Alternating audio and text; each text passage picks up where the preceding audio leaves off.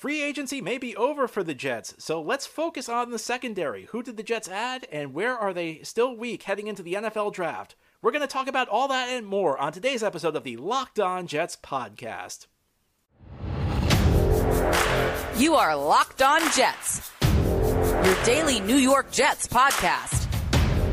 Part of the Locked On Podcast Network, your team every day.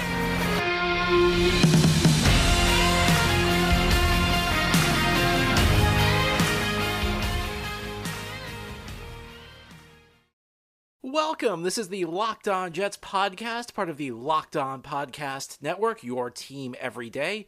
And it's Monday, March 21st, 2021. I'm your host, John B. from GangreneNation.com. Thanking you for making this show your first listen or your first watch every day. We are free and available on all platforms, including YouTube. If you like what you see or hear, hit that subscribe button and you'll never miss an episode. If you're watching on YouTube, please give this episode a thumbs up. It helps the channel out and it helps other Jets fans find Locked On Jets. Our episode today is brought to you by BetOnline. BetOnline has you covered this season with more props, odds, and lines than ever before. BetOnline, where the game starts. Well, it was an eventful first few days of free agency for the New York Jets, but things really began to slow down near the end of the week. If you're looking at salary cap projections, it kind of seems like the Jets are near the end of their spending.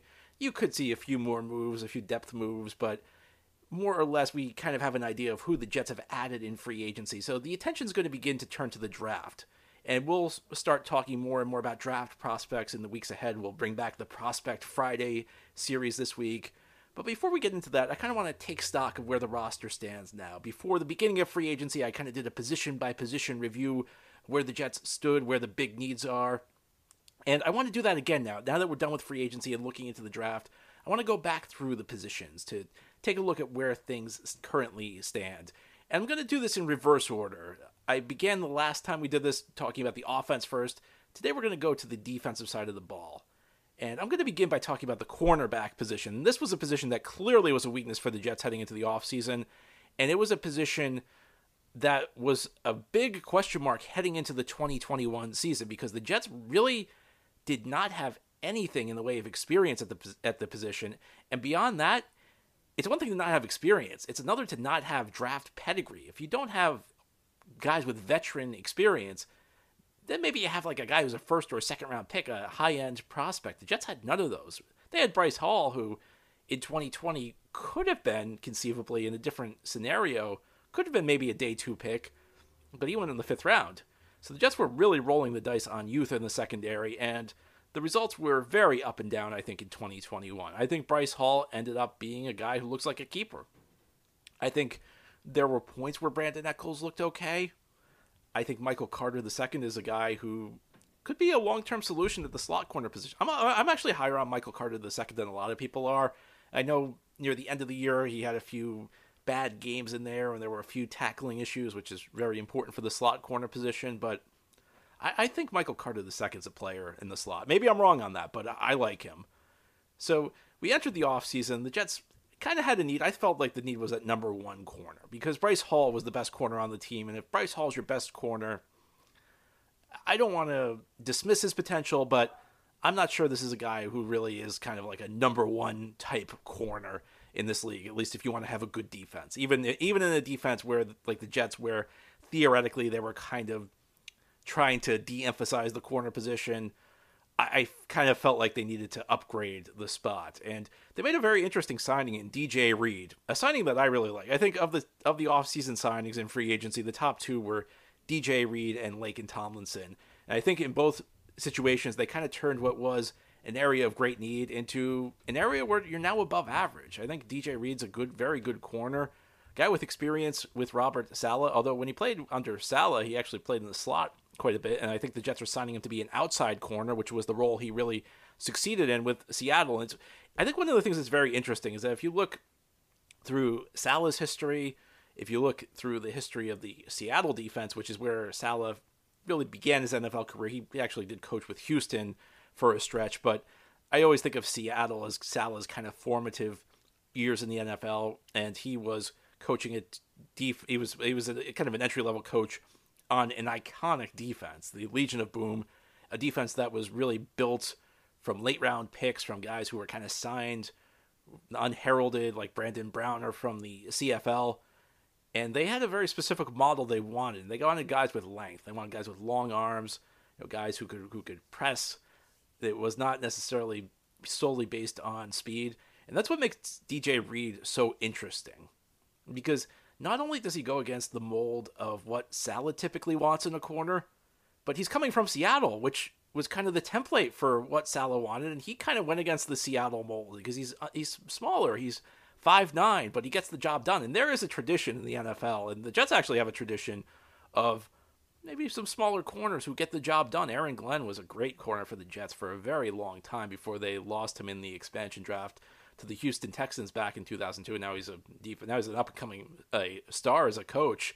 Lions defensive coordinator, has been in the mix for a couple head coaching jobs in recent years. And I think DJ Reed just helps everybody slot in where they need to go. And I mentioned this last week. I think he's a good mix with Hall, who does have that length, who, if you have a receiver who maybe is a little too big for DJ Reed, Hall can probably take him. And sometimes you want to be able to mix and match. It's not always 1 versus 2. It's what type of style do you want your corner to face. Back when the Jets had Darrelle Revis and Antonio Cromartie, it wasn't always a situation where Revis took the best receiver on the other team.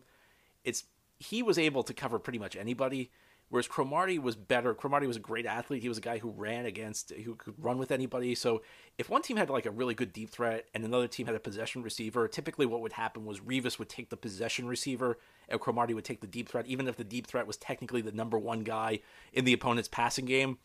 And I don't think it's the exact same situation here because the skill sets are different, but if there happens to be a guy who's a little bit too big maybe for DJ, and he plays bigger than his size, don't get me wrong. I mean, I don't know that there are going to be a lot of guys where that's like, then maybe that's a situation where Hall takes that guy.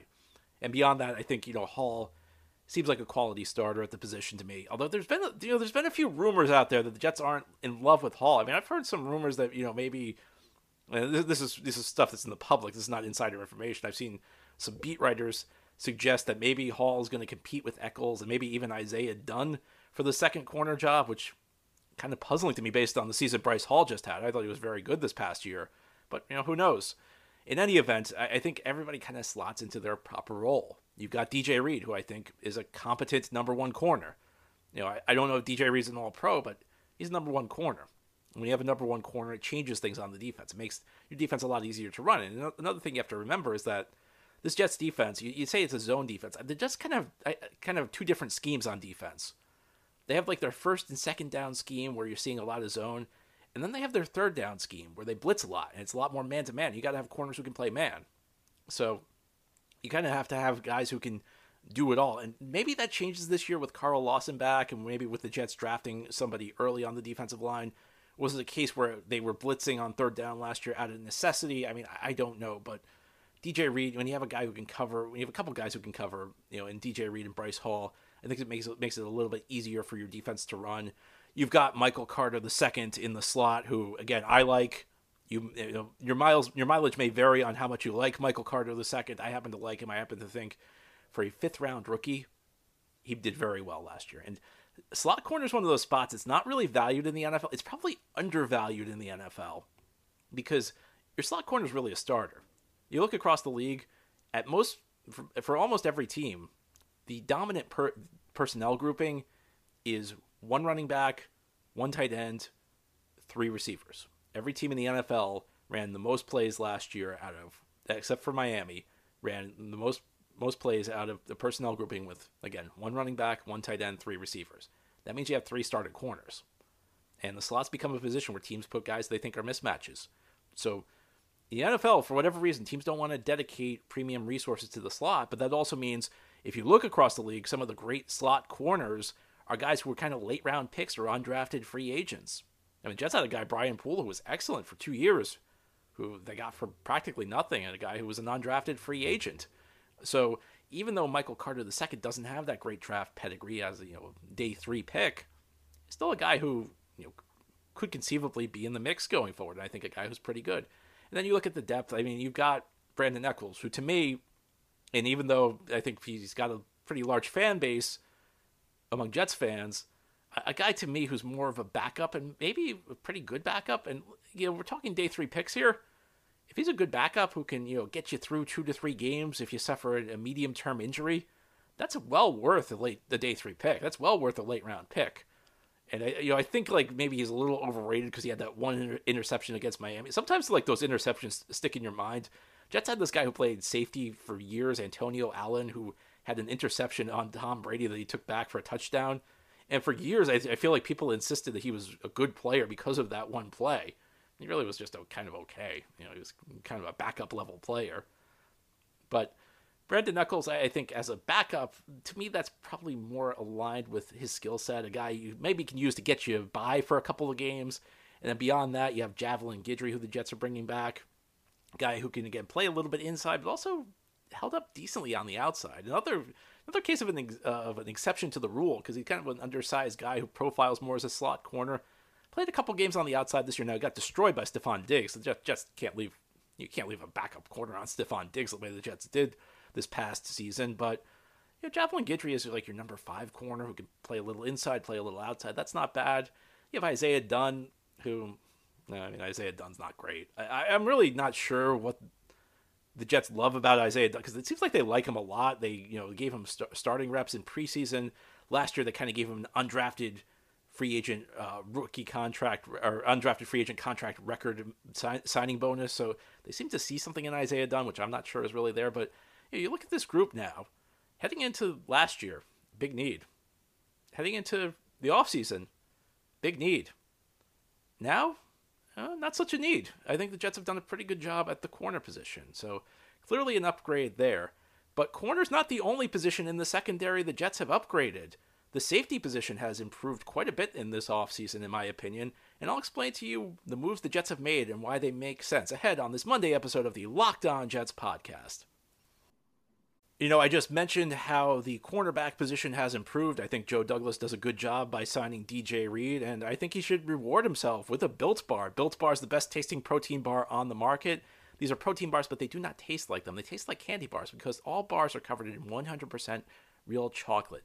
And there are so many delicious flavors to choose from. You got mint brownie, you got coconut almond, and you also have white chocolate cookies and cream for this month. They're all delicious, and new flavors are coming out all the time.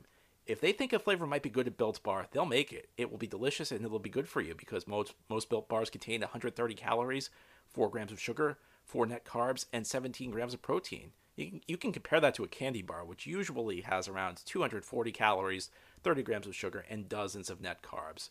So go check out the Built Bar for you. Go to Built.com. You can see all their delicious flavors, and you can buy Built Bars. Again, that's Built.com, Built.com. Thanks for making Locked On Jets your first listen every day, and make sure you're following Locked On NFL. Locked On experts covering the latest stories around the NFL every Monday through Friday in less than 30 minutes.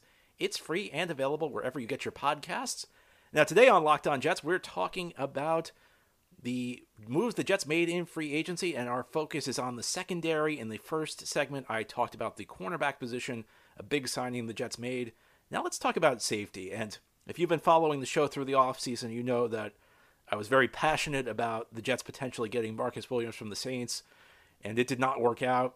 It did not really sound like the Jets really had a shot at it. It sounded like they kind of wanted him, but Williams just wasn't interested in coming to the Jets. So they kind of pivoted and signed Jordan Whitehead from the Tampa Bay Buccaneers.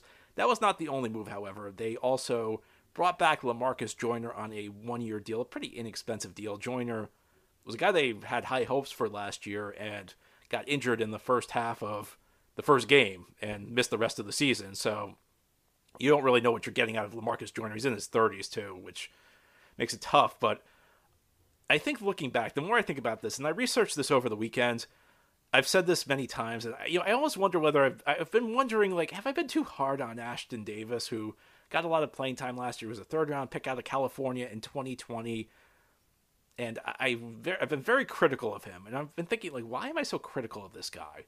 And then I actually did some research over the weekend, and I found something that was very interesting about the Jets' run defense last year. The Jets allowed 9 runs of 30 yards or more. That's the most in the NFL. And listen, that's not good, because I actually looked at this, and this is an article I'm going to write this week at GangreneNation.com. We have this idea that, like, a good running game means you're constantly churning out like 8 9, 7, 11-yard runs. If you look at like the non-30-yard runs in the NFL, the worst defense, if you take out the 30-yard runs, the worst defense is averaging 4.4 yards per carry, which is just a little over the league average per run. League average per run this year was around 4.2, 4.3. So if you take out all the 30-yard runs, even the worst run defense in the league is pretty good. And this includes big runs. This includes like a 20-yard run. This includes all the 29-yard runs they gave up, the 25-yard runs. So we think of like successful running backs as guys who are constantly churning out those 5-6 yard runs. Really, what the running game's all about are those home runs.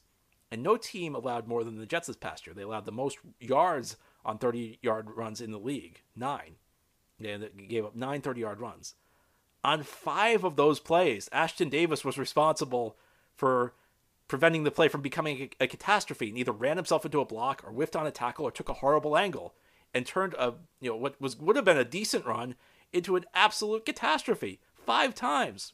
There was a 6th one where he had a chance of making a tackle, which I didn't really put it on him.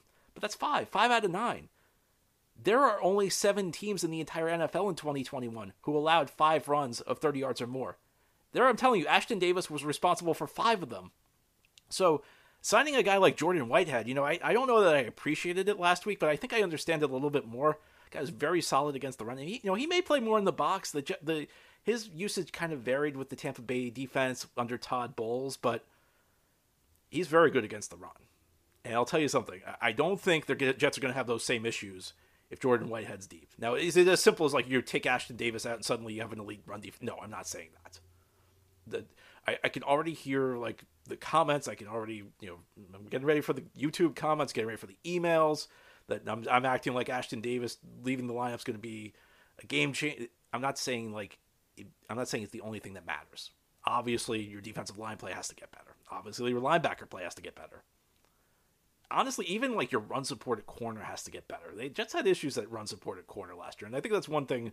That's not the reason they signed DJ Reed. They signed DJ Reed to cover. You don't sign a guy. You don't give a guy a big money contract at corner because of what he does in run support. But it's one of those little bonus things he's going to help out with a little bit.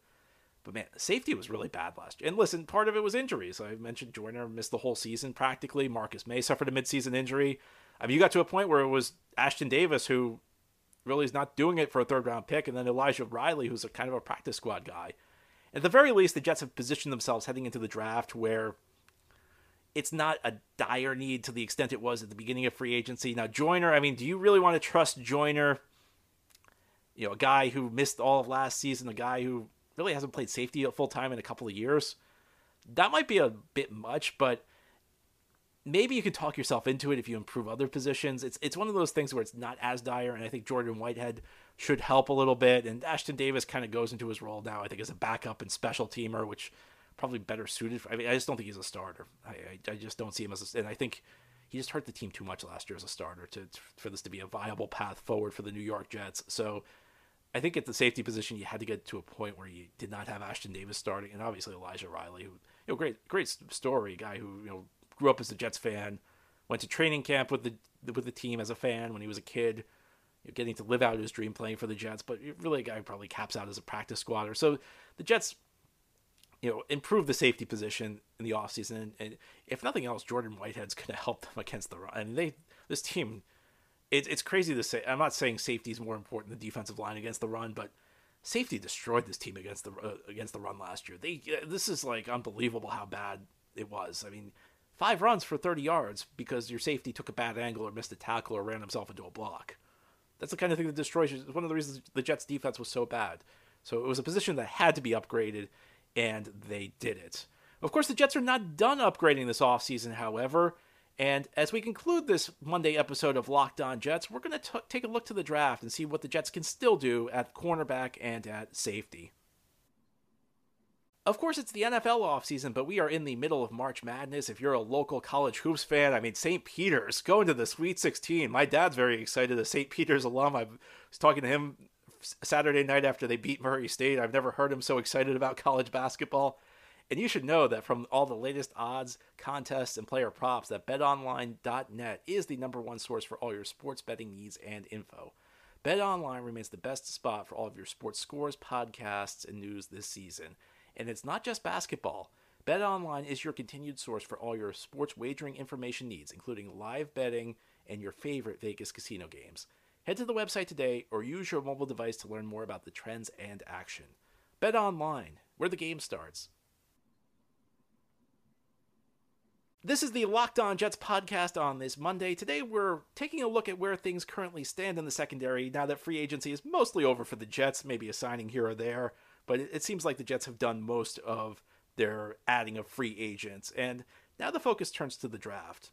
And at the corner position, we've gotten to a point where maybe it would be a surprise if we took a corner early.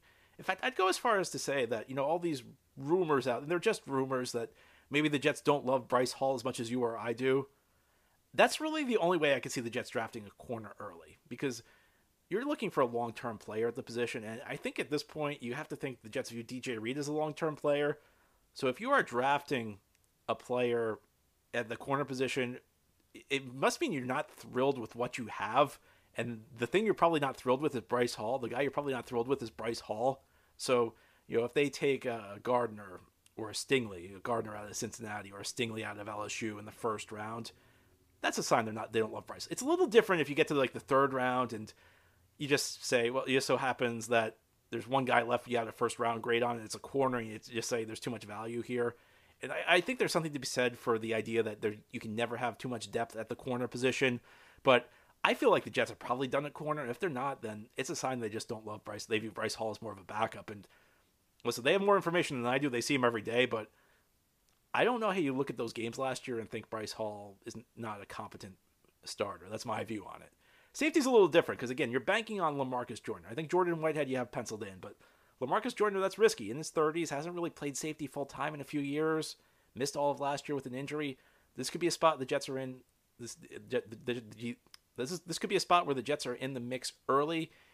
Could it be a Kyle Hamilton in the top 10? I mean, that might be a tough sell for some fans. Maybe you still look at it, it's still in the mix the way it was before the beginning of free agency.